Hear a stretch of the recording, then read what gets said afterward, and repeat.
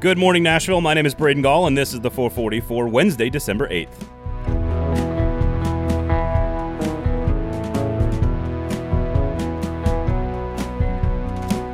Coming up on the show today, we will have a PSA about bowl games that, of course, I have to issue this time of year.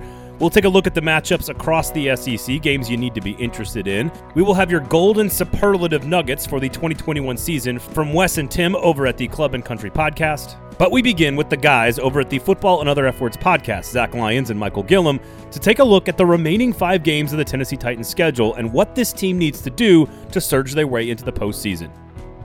If you own a home and you are thinking about doing some large work on that home, which is going to cost you a whole lot of money, why would you not do it with the best possible company in Nashville, with the most trustworthy process, someone who's locally owned and award-winning? Well, that is the Kingston Group. BuildKG.com is the website. Have a conversation with them and plan out this process for your house. Even if you don't use them, you will benefit, I promise. BuildKG.com is the website, and remember the name, the Kingston Group. The Tennessee Titans are coming out of a bye week and have just 5 games left to go in the regular season. They are in first place in the AFC South, and they are 1/2 game behind the New England Patriots for the 1 overall seed in the AFC. So it's time to play the schedule game for the Tennessee Titans and look at the last 5 games on their schedule and try to predict what this team needs to do to make a deep playoff run. And to do that, we turn to the Football and Other F Words, the guys, Mr. Lebowski, Michael Gillum, and Zach Lyons, to tell us exactly what they think is going to happen over the final 5 weeks of the season for the Tennessee Titans. When you look at this Tennessee Titans schedule, they have the Jaguars, of course, this Sunday, and then it goes to Pittsburgh, and then 49ers are here, and then Dolphins are here, and Texans are here. If I was ranking these scary games, the Steelers would be just above the Texans. Like, I have no fear about the Steelers right now. The Jaguars, up until halftime, were playing the LA Rams pretty good. Yeah. And the LA Rams, when you're talking about the Titans currently in their current state and the Rams offense in their current state, I'm a little scared to play against these Jaguars. You're talking about Jaguars team that'll shut down Buffalo. They can come out and play. The Jaguars defense come out and play. So the Tennessee Titans defense is going to have to step up real big time this weekend. However, I still think they're a scarier team for the Titans to lose than the Steelers. Same with the Dolphins. They're on a big win streak. And then you look at the 49ers. The 49ers are just a weird freaking team. They are such an odd bird. I can't really nail down if they're really good, really unlucky, or just bad or average. Like, I can't really nail that down. To me, the 49ers is the one game on the schedule that you can afford to drop. You can go 4-1 down the stretch and still maybe have a chance at the number 1 seed. You don't really want to drop against the Jaguars coming out of a bye. You definitely don't want to lose to the shitty ass Steelers. You really need to go 4-1 down the stretch at a minimum for just a confidence boosting kind of deal. You don't want to limp into the playoffs 3-2 or 2-3 down the stretch. You want to have decisive victories down the stretch. That's Zach Lyons and Michael Gillum there of the Football and Other F Words podcast. Make sure you check that out from Broadway Sports Media, out every single Tuesday. Those guys do a great job covering the Tennessee Titans. Make sure you go check that out, rate, review, and subscribe. All right, so let's take a look at the other bowl matchups in the SEC. We have not talked about this, and of course, Tennessee playing Purdue in the Music City Bowl is a huge win for both Tennessee fans as well as the Music City Bowl. The city of Nashville, although not as many hotels necessarily, but ticket prices went way up through the roof, and that is going to be good for attendance as it pertains to the Music City Bowl. Before we get into any of the matchups, though, however, I do want to make sure I go on my standard soapbox rant about bowl games.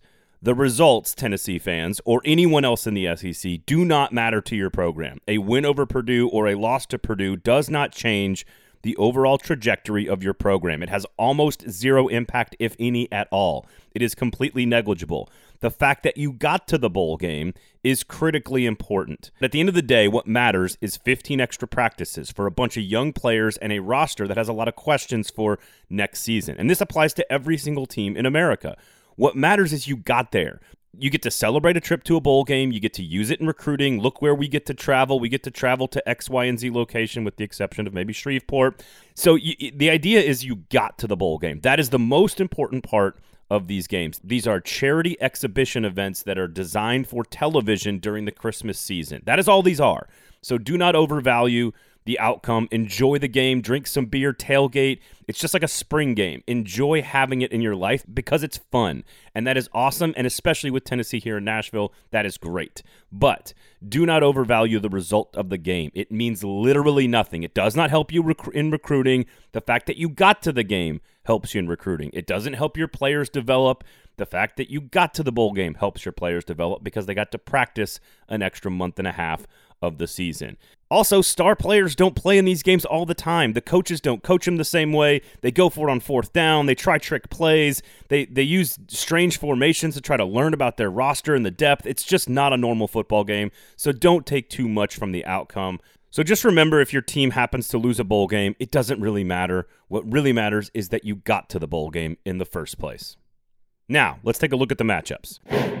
Outside of Alabama and Georgia playing in the playoff, which of course those outcomes matter, the Sugar Bowl, of course, in New Orleans will feature Ole Miss and Baylor, the best regular season Ole Miss team in history, going up against the Big 12 champions on January 1st. That should be a ton of fun and a sellable commodity to recruits that you're there. Again, not that you win it or lose it.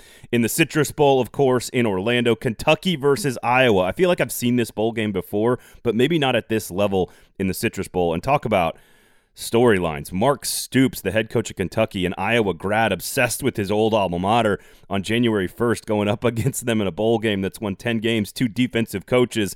That one's not going to score a lot of points, but it should be fun to watch. A game that will score a ton of points, of course, is in Memphis. The Liberty Bowl, Mississippi State versus Texas Tech. That one on December 28th. That one should have a ton of points and be a lot of fun.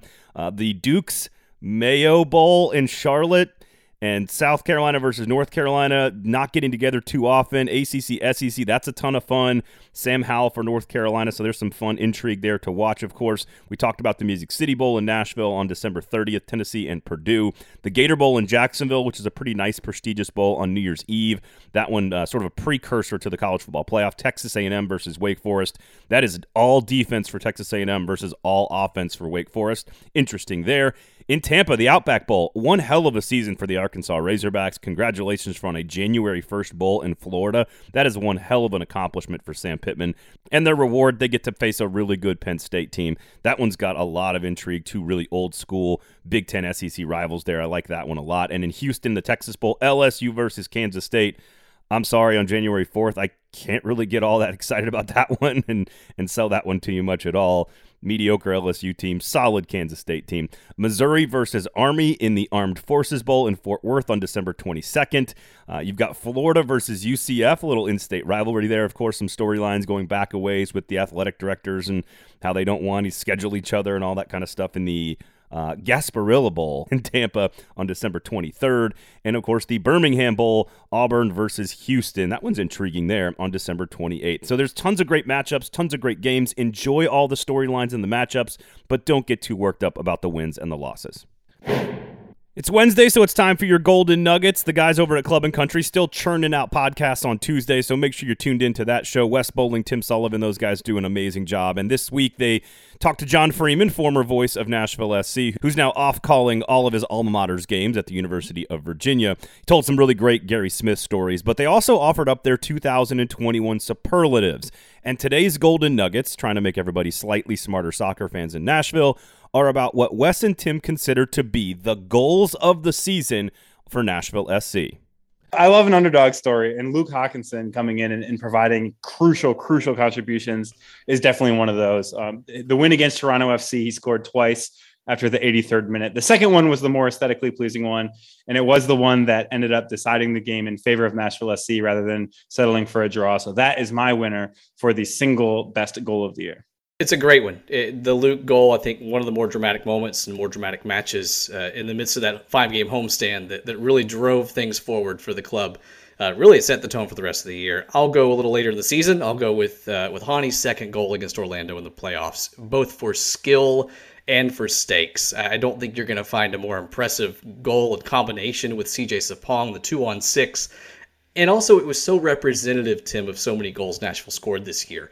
On the counterattack, those two teaming up with Hani ultimately finishing. I don't think you're going to top that one in terms of just the style and the way it came about. But yeah, Luke coming in with the late brace against Toronto, that is a moment, I think, when you look back at the regular season that's going to stick with Nashville SC supporters for a really long time. That was Wes Bowling and Tim Sullivan from the Club and Country podcast with the 2 goals of the year. As someone who attended the playoff game and saw the Hani Mukhtar 2-on-6 in person and sitting around a bunch of awesome and amazing supporters, it's hard not to beat that one. It's hard not to beat that one as the best goal of the season, that is for sure. Make sure you're checking out the Club and Country podcast out every single Tuesday covering all things Nashville SC.